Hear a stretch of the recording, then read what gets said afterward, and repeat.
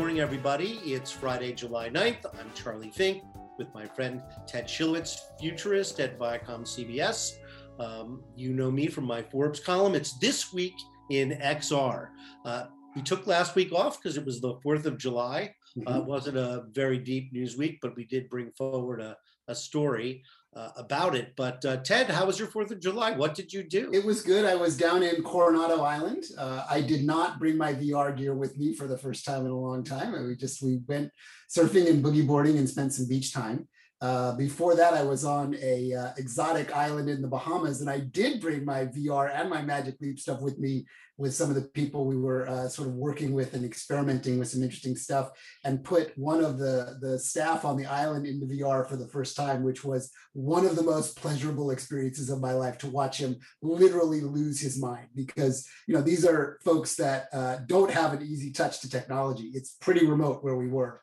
And it was kind of fascinating to watch him go completely bonkers over this stuff. So that was the last few weeks of my life. So this week, I don't want to do the news in order because just for entertainment value, I'm not going to go from the most prestigious to the... We're going to mix it up a little bit. Well, we'll mix it up a little bit because you mentioned Magic Leap. Yes, I did. The two former Magic Leap engineers in Israel, I guess one of them was a VP, so fairly senior level people from Magic Leap. And they've raised $27 million as a seed round. The company is called Moltenarity. Mm-hmm. And that's all we know, right, so far. They will not tell anybody what they do. Right. Is it a product? Is it software? What is it? Nobody knows. Nobody knows. Not even me. Sometimes has a little bit of an inside track on these things. Brody did say on social media, well, they're not going to make much of a hardware device for $27 million. That's 100% correct. So, well, at least we'll remember them, if nothing else. Wrote a story this week on Matterport. You know what's going on with Matterport? They're first of all, they're making money, right? Significantly making money. They're going to make $130 million. Mm-hmm. And it is absolutely part of this broad, overreaching term of the metaverse and understanding how to capture objects and bring them in. Well, their story is right. They're capturing the interior world, right, or what they call the built universe, right, while Google and Apple are capturing the external world. Right. And of course, they have an additional advantage because what they're doing is with the permission and often correct, the ownership of the property owners. Correct. Whereas, Niantic is running around scanning every place, mm-hmm, but it's not totally clear that it's legal for them to use it. Yeah, but they are living in the SPAC world, or the special purpose vehicle world for investment, which is kind of a fascinating they're going. point. I had to, in writing my story about Metaverse, I had to learn what a SPAC was. Mm-hmm. So a special acquisition company goes public as just a pile of cash. Mm-hmm. So $600 million of cash, I go public as SPAC 600, and I'm publicly traded $600 million pile of cash. And I have 2 years to merge with a real company. Right. Welcome to the future of finance. Hello, Matterport. Matterport, is a real company. They've been around for a long time. They could go public. They've had, consistent revenue now in the, hundreds of millions of dollars. So, they're a great SPAC candidate. They'd also could have gone public, which I guess is just expensive and time consuming. Mm-hmm. And it would have had to do another round of funding to get there. So rather than take the normal 2-year path, they're just, did a SPAC in 6 months. They come into a tremendous amount of cash in this deal. Yeah. There's no way the company has anywhere near this kind of money on hand. So it should change them into a PTC-like company with multiple lines of business. So, right. And as you know, Charlie, it feels like one of my missions on the podcast is always to point out another smaller upstart company with much less financial capital right now that may be entering the space and doing something interesting and important. And there's a little group called Virtual Apartment. We could actually have the founder on as a guest one day. They are doing some really interesting stuff too, with a fully robotic camera that moves around spaces and then does a game engine overlay to add elements to it. And I'm a big fan of that company. So I really like what Matterport is doing. They've become very successful. And I think they've spawned a lot of interest in this space. So I'm always about finding these ones that are kind of next horizon that we talk about a lot on the show. Well, this And this they're one of whole them. idea of capturing space rather than a flattened 2D version of it, I think is extremely compelling and going to be very transformative. Although again, it's early. So, but I just think that in the future, pictures are not going to be flattened versions. Yeah, this is a belief structure that you and I have had for a long time, which is why I'm invested in volumetric capture technology and always thinking about what is beyond the plane that we live on today primarily, which is of course why we're interested in VR and MR as the output device. But the input of all that is, number one, starting to become big business now in the hundreds of millions of dollars and eventually billions of dollars. So we're studying how big these enterprise cases are, and they're quite robust. So Oso VR, our friend Justin Barad, I believe he has been on this show, has just raised 27 million, making his total haul 43 million. His goal is nothing less than teaching surgeons how to operate on virtual patients. Correct. And it is driven. He's an orthopedic surgeon. Well, he's actually, here's the great thing about Justin. He was a game designer who went to medical school. Yeah, fantastic. Right, exactly. Right. So if there was anybody who was going to see the flaws in medical education and come up with gamification to solve them, it was going to be Justin. Right. And he has pursued this vision relentlessly. I've known the guy for 6 years, right when he got started. I think that was one of my first Forbes stories, was his seed round. And he's a very smart and passionate and personable guy, who personally uses the product, right? His complaint in medical school was, this is freaking terrifying. I stand next to a guy for a couple of procedures and then he hands me the knife. And he goes, okay, I'm pretty observant, but yeah, but are you really ready to do that yet? Yeah. The statistics for his first 100 orthopedic her surgeries were not quite what they are right now. Yeah, sooner or later, when I went to have my dive into the pool, right? So, right. When I went to have my hip replaced, the first thing I said to the guy was, "How many of these have you done?" He said, 5,000. I said, "Okay, you're hired." Right, you're fine. Yeah. And I think on this show we mentioned a couple of times that I'm on the board of a very large cancer research center in Florida called the Moffitt Center. And a big part of my discussions with them is simulations of all types, creating the use cases for how do we train and how do we even train patients to also be ready surgery, to accept what's happening. Surgery simulation, when you say it to people, it's like, doesn't that already exist? It does, but not at the maturity level that we all really want. Not really, but it's happening. And so good on Oso VR. Justin Barad, I look forward to telling the story of him becoming a unicorn, because I do think this is the sort of thing that it's going to happen. And this is a very important part of our future. That this is happening. And are going to teach doctors to do better. Yeah. And also there are so many tech companies in the medical field right now. There's another company called Fundamental Surgery. They give you haptic feedback when you're cutting open a virtual cadaver. So, this stuff is really happening, and it's going to change medical education. Absolutely. For sure. So before we get to our guest, I should have mentioned we have Mike Levine with us. Yeah. From Happy Giant Games. We're going to be talking about the new Sam & Max VR game. But before we get to that, probably the fun story of the July 4th weekend, although my wife calls it a nightmare. In the middle of my Instagram feed, what do I have on Saturday but Mark Zuckerberg holding an American flag, barely on keeping his balance on a hydrofoil on some kind of a lake. And it's a tracking shot, so it's shot from a follow boat, probably with his brohemes on there. And it's shot from a follow boat, and it's scored with John Denver's, Take Me Home. Take Me Home, Country Roads. West Virginia, Mountain Mama, Take Me Home. So I have no idea what it means. I just feel like Mark Zuckerberg reached out through Instagram and he smacked me upside the head with every symbol he could find except for a Bible for no apparent reason. And I'm sure he has no idea what it means. I just thought he thought it was cool and it's iconic. And so, Jane, my wife, is of course infuriated. She's like, "What the hell? The guy is doing this to us on 4th of July weekend?"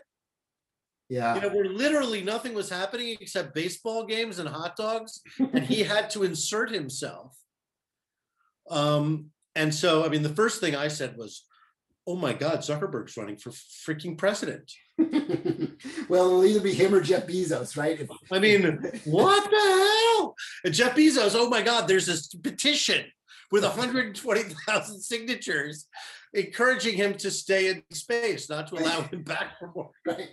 And then Richard Branson. Yeah, Richard Branson, their little micro space race they have going on. Not to be left out of the trifecta of billionaires behaving badly. He pushed up his space so that Bezos couldn't brag about being the first billionaire to send himself into space. Yeah, we're Yuri Gagarin all over again. I mean, right? and also, again, for what purpose and who even cares? Right. So, well, I mean, Mark we Zuckerberg, care enough to laugh about it and talk about it, so it's clearly stimulating enough that Mark is, the thing that's scary about Mark is that he is so unheeding of unintended consequences, even after everything that's happened. Yeah. And by the way, I mean, West Virginia, I mean, yeah, it was a kind of a red state, kind of red meat kind of thing, unless you think about the actual real life relationship of Mark Zuckerberg and West Virginia. True. Yeah. Which I'm pretty sure is not much of a thing. So anyway, with all of that said, I mean, you can only shake your head and say, oh my God, this story just keeps getting better and better, and you could not make this shit up, Ted. Yeah, it's welcome to the world that we live in now. Where, so from the ridiculous to the sublime, let's bring in our guest, Mike Levine. We love him, we know him. Sam & Max is the game of the moment coming out on Oculus Quest today. Mike Levine, we are so excited to have you here. As promised, our guest today is Michael Levine. He's the CEO and founder of Happy Giant Games, the publisher of Sam & Max. This time it's virtual, coming to the Quest today, and I guess PSVR and other platforms soon to follow. Congratulations, Mike. Yeah, congratulations, Michael. Way to go. Thank you. It's been a fun long haul. We're getting you at the end of your press day, right? You're just exhausted and talked out. Yes, I've talked to a lot of people, and you're the best for last. So, but yeah, it's also coming. It's coming out for Steam VR also first, sometime this summer, and then we've stated publicly PSVR early 2022. But we're trying our best to beat that. Well, I love the game. I did not know Sam & Max as a PC game. I guess it is much beloved. And you guys know about it, but it was new to me. I thought it was hilarious. The writing is terrific. It's consistently surprising. The art direction is fantastic. It's not a regular video game. So, congrats on that. Congrats to the team for taking something that is so old and making it feel so fresh and new. Thanks. No, thanks. And we've read that in some reviews, and it's really satisfying to hear that, because we did sort of, we didn't make a traditional VR game, if there is such a thing. We took a lot of risks, and we wanted to make sure the old school Sam & Max fans loved it, of course, because if they didn't like it, what did we have? But it was very new to them, at the same time being in VR. It's not a traditional Sam & Max game like they were used to, but we were sort of omnipresent that a huge amount of VR users have never heard of Sam & Max, and we wanted to make a game that was accessible to most people and kind of, ramped up in intensity as you went into it. That was our goal. Yeah, it's kind of adorable and lovable and sparky and fun in interesting ways. I'm curious, as we compare the genres and compare the different kind of work, if you're a fan of the Trover Saves the Universe VR game, if you had a chance to play that, because that's kind of like a close analog to what you're doing. So for people that are interested in that type of story-driven, but kitschy and fun, and really kind of making fun of the genre at the same time. So it was definitely one of the games we looked at the beginning. And I mean, gameplay-wise, it's very different. And even the comedy, it's different. Marty Trover is totally different, but it is when you step back and look at the VR landscape, it is similar to it in ways. Yeah. And like Job Simulator, like I read a review that said this game is like Job Simulator or Vacation Simulator as an adventure game, which I Mhm. thought was pretty cool Yeah. to say. And I'm friends with Alex, who started Job Simulator, and so that he was a big influence on us from the beginning. And Mhm. you know, I love Trover, but unlike Trover, we really wanted to make something that was native to VR. And that is a sacrifice, because when you do that, it makes it a lot harder to bring it to flat platforms, to people Absolutely, who yeah. don't have VR. And we really wanted to lean into what VR was good at. And the only way we saw to do that was, to put you right in the middle of it all. Yeah, it's a really difficult task to take something that already has a beloved fan following in the two-dimensional console PC universe, and migrate it into this three-dimensional immersive landscape. I would probably say, maybe it'd be interesting to get your comments on this too. The most successful attempt at that I've seen that I thought really actually achieved it was Superhot, that migrated well from the understanding of what it meant to be here versus what it means to be here, in a surround universe. So. I'd never played the 2D version, so I don't even know. I think I did know it existed, but I definitely think of it as a VR title. And it feels very VR. I think it was a very obvious choice, but Charlie and I love talking to people that are off creating and building these worlds, because we still feel like we're just at the very beginning of this journey, that there's so much more coming, and those that are out there at this stage of the game are really the pioneers still. So Mike, tell us the story of the VR experience and how it came to be. Yeah. Right? You have this famous franchise. Was this your idea? Somebody else's idea? How long did it take? Who put up the dough? Sure. I mean, first of all, as you know, we've been in the XR space for a long time, mainly in AR, but we had done VR stuff before this. We brought our HoloGrid game to the Gear VR, and we had worked with Oculus before. Fast forward, I'd lost a lot of faith, as you know, in mobile AR games, right? There was just no there. After working with Niantic, pushing it as far as we could, sort of look, and then honestly, at AWE, I think 3 years ago, whatever, I tried the Quest 1, and I was really I loved VR before that, but the tether always bothered me. And once I tried the Quest, I was like, you were probably 5 feet away from me when I tried it, but I was kind of like, okay, this is going to go mainstream now. And we started to just feel, seeing revenue happen. We heard Oculus was funding titles, and we're like, okay, let's pitch them something. And somehow Sam and Max percolated to my head, probably because I have paintings of them around my office. And I'd always stayed in touch with Steve Purcell, the creator. And a lot of people don't know this or realize it, but it's the one sort of LucasArts IP from that era, Monkey Island, Day of the Tentacle, but it was the one LucasArts IP that LucasArts didn't own. It was a license deal. Steve is very independent like us, and he's always maintained control. That's why Telltale were able to do their games. And so we were able to, I'd always been friends with Steve. Backing up, I worked on Hit the Road, the 30 years ago. So this whole thing is pretty weird and crazy and fun, just working on an IP that I really was the first full game I worked on at LucasArts. Yeah, wow, that is great. Like coming home. Yeah.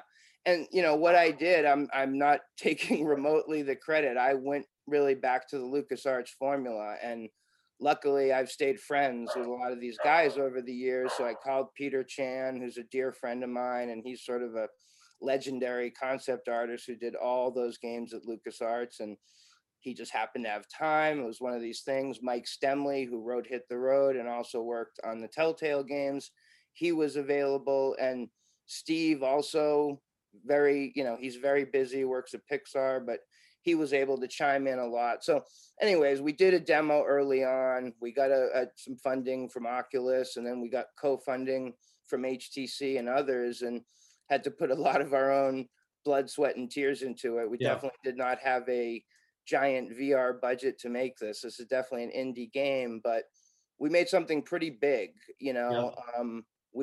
for the VR space. You know, I saw some people criticizing like, oh, well, for a Sam and Max adventure game, which is 14 to 18 hours, it's short. But for a VR game, most of them are 2 to 3 hours. We made something more. How much is the game? $29.99, and it's about a 4 to 6 to 7 hour experience, depending on how. Yeah, that's plenty robust for VR. That's multiple sessions in VR, as far as I'm concerned.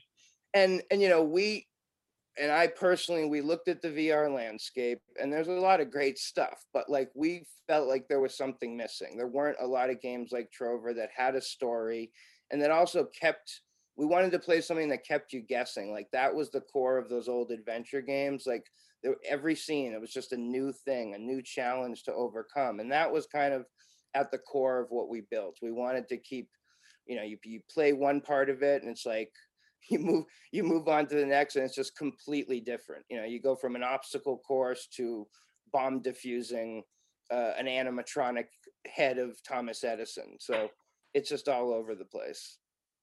Did Purcell write the script? Nope. Mike Stemley wrote the majority of it. I helped a little. Steve did help. I mean, he definitely contributed with lines and jokes, but Stemley was the main writer.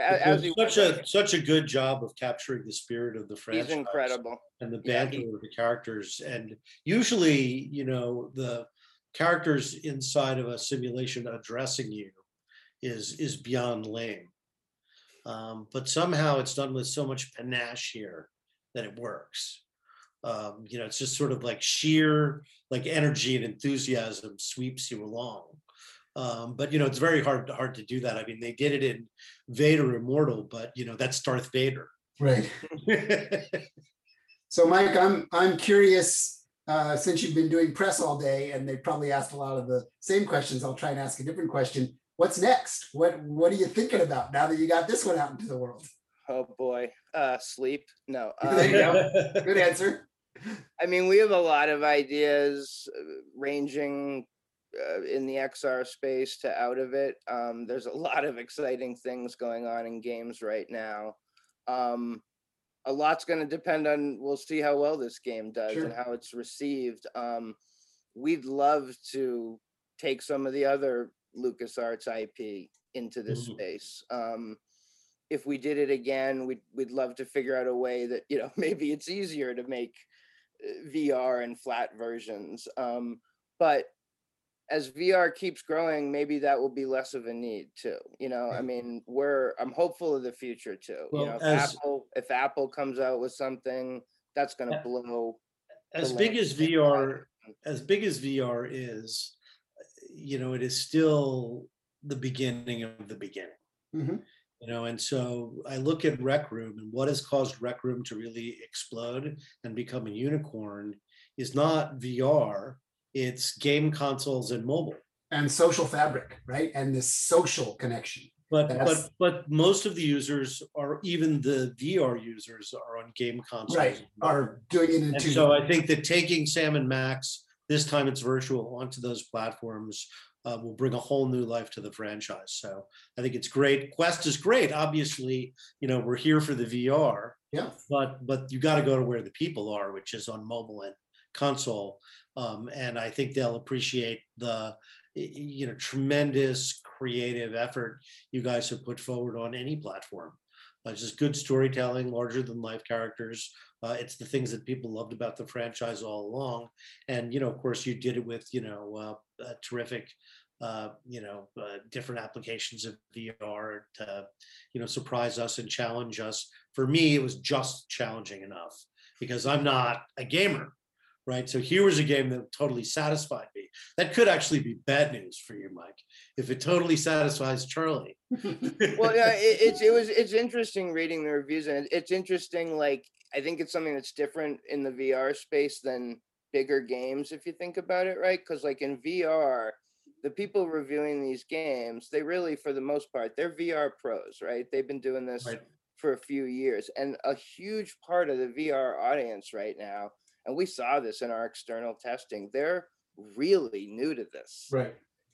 And that's not necessarily true in normal gaming, right? Like people are reading reviews, they're gamers, they play Yeah. games, it's closer relationship. So that gap is interesting. And Yeah. like, like Tony Scarred Ghost, who I love, who did a great review on it, and I love him, and he's so And honest. so did Nathy. Nathy gave you Yeah. a great review. Yeah. And that guy's a gamer's gamer. That's true. I was gonna say, like how Tony, like he said, like some things in it were simple to him, but he called himself out in the review and said, but you know what? I am like a VR pro. I've climbed 1,000 walls in VR. So we definitely are straddling that line where we wanted it to appeal to newbies, but yeah, it's not population one, Yeah, right. it's not that kind of a game. And I've read some press just today on the news front about the very robust continued sales of Quest 2 that are hopping into very high millions now. To your point of, those are not all super enthusiasts like you, me, and Charlie, or people in the press or people working on stuff. They could sell 15 million of those things this year. This is starting to get into, the 15 million the is console it's level. funny. I think that sales of the Quest are actually affecting PlayStation. They're selling more of them. So, they've created a lot more interest around VR generally. So I think we could be in a position where we're sitting here this time next year looking at 30 million headsets out there.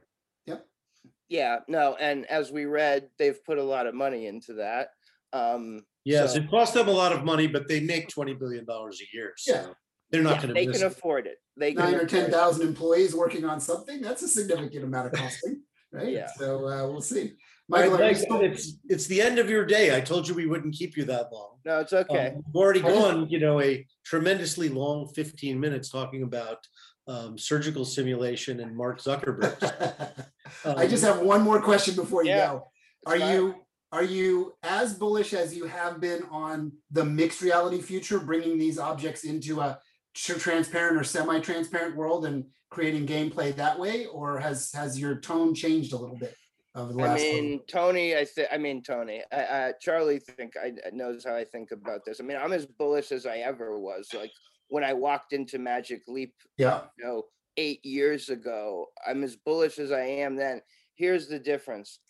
I've become much more realistic about the time frame. Me too. And until we have a device that's mass market that can deliver that to people, that's when I have the same problem with this whole conversation about the metaverse. I mean, just the form factor has not been settled yet.